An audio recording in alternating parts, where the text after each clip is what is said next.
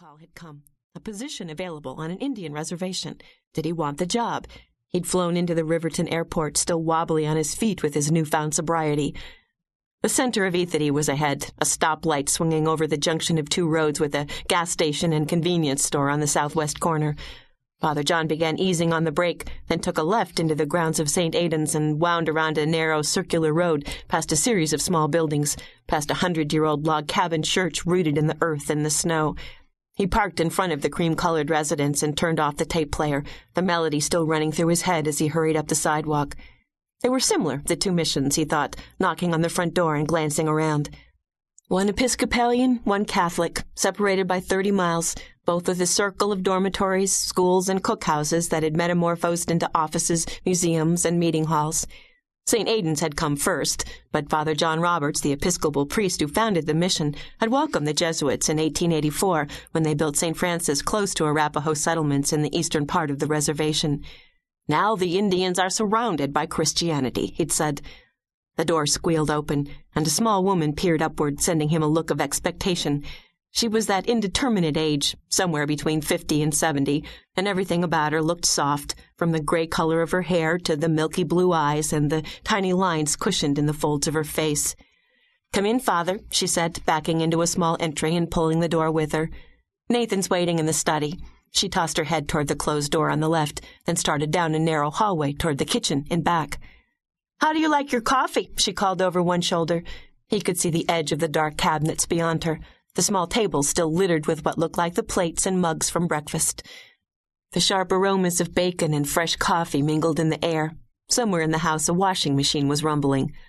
"A little milk, thanks." He rolled his jacket into a bulky ball and set it on the chair in the corner, then balanced his cowboy hat on top. Before he could rap on the door, it swung inward. Filling up the opening was the large figure of Nathan Owens, dressed in blue jeans and a denim shirt that strained across his barrel chest.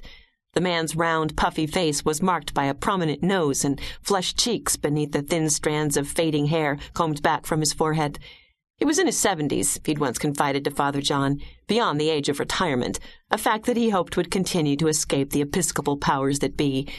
He liked working on the reservation, even though he hadn't wanted the assignment here 20 years ago, another fact that he'd confided.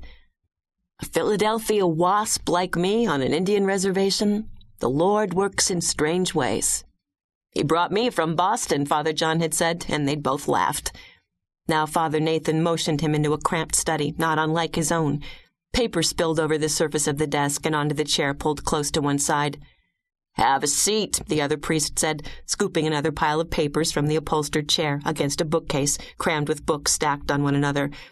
Father John dropped into the chair as the Episcopal priest swung his girth around the desk and settled into a swivel chair. "I appreciate your coming, John," he said, shoveling his fingers through his thin hair before patting it back into place. "What's going on?" Father Nathan raised a fleshy hand, fingers outstretched. His wife was coming through the door, holding out 2 coffee mugs like offerings. "Don't worry about me," she said, handing one mug to Father John.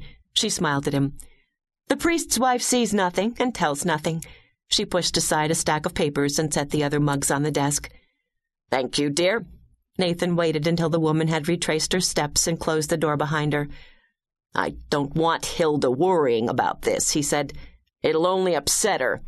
She knows there's something I wanted to talk over with you, that's all." Father John sipped at his coffee. It was fresh and hot. He could feel the burning strand of liquid dropping into his chest. "I'm going to cut to the chase, John," Father Nathan was saying. "A very disturbing call came in last evening.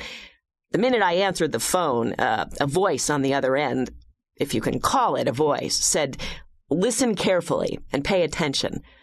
I tell you, a chill ran through me. I hit the record button on instinct." The man paused, his gaze fastened on the phone next to his untouched mug of coffee. "You'd better hear this," he said, jamming a fleshy finger on one of the buttons.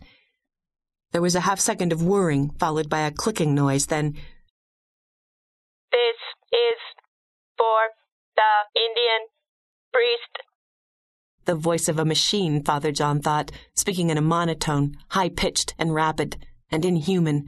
The voice of a robot or an alien in a B-movie. Father John shifted forward, set his mug on the desk, and dipped his head toward the phone, not taking his eyes from the tiny microphone spilling out the words.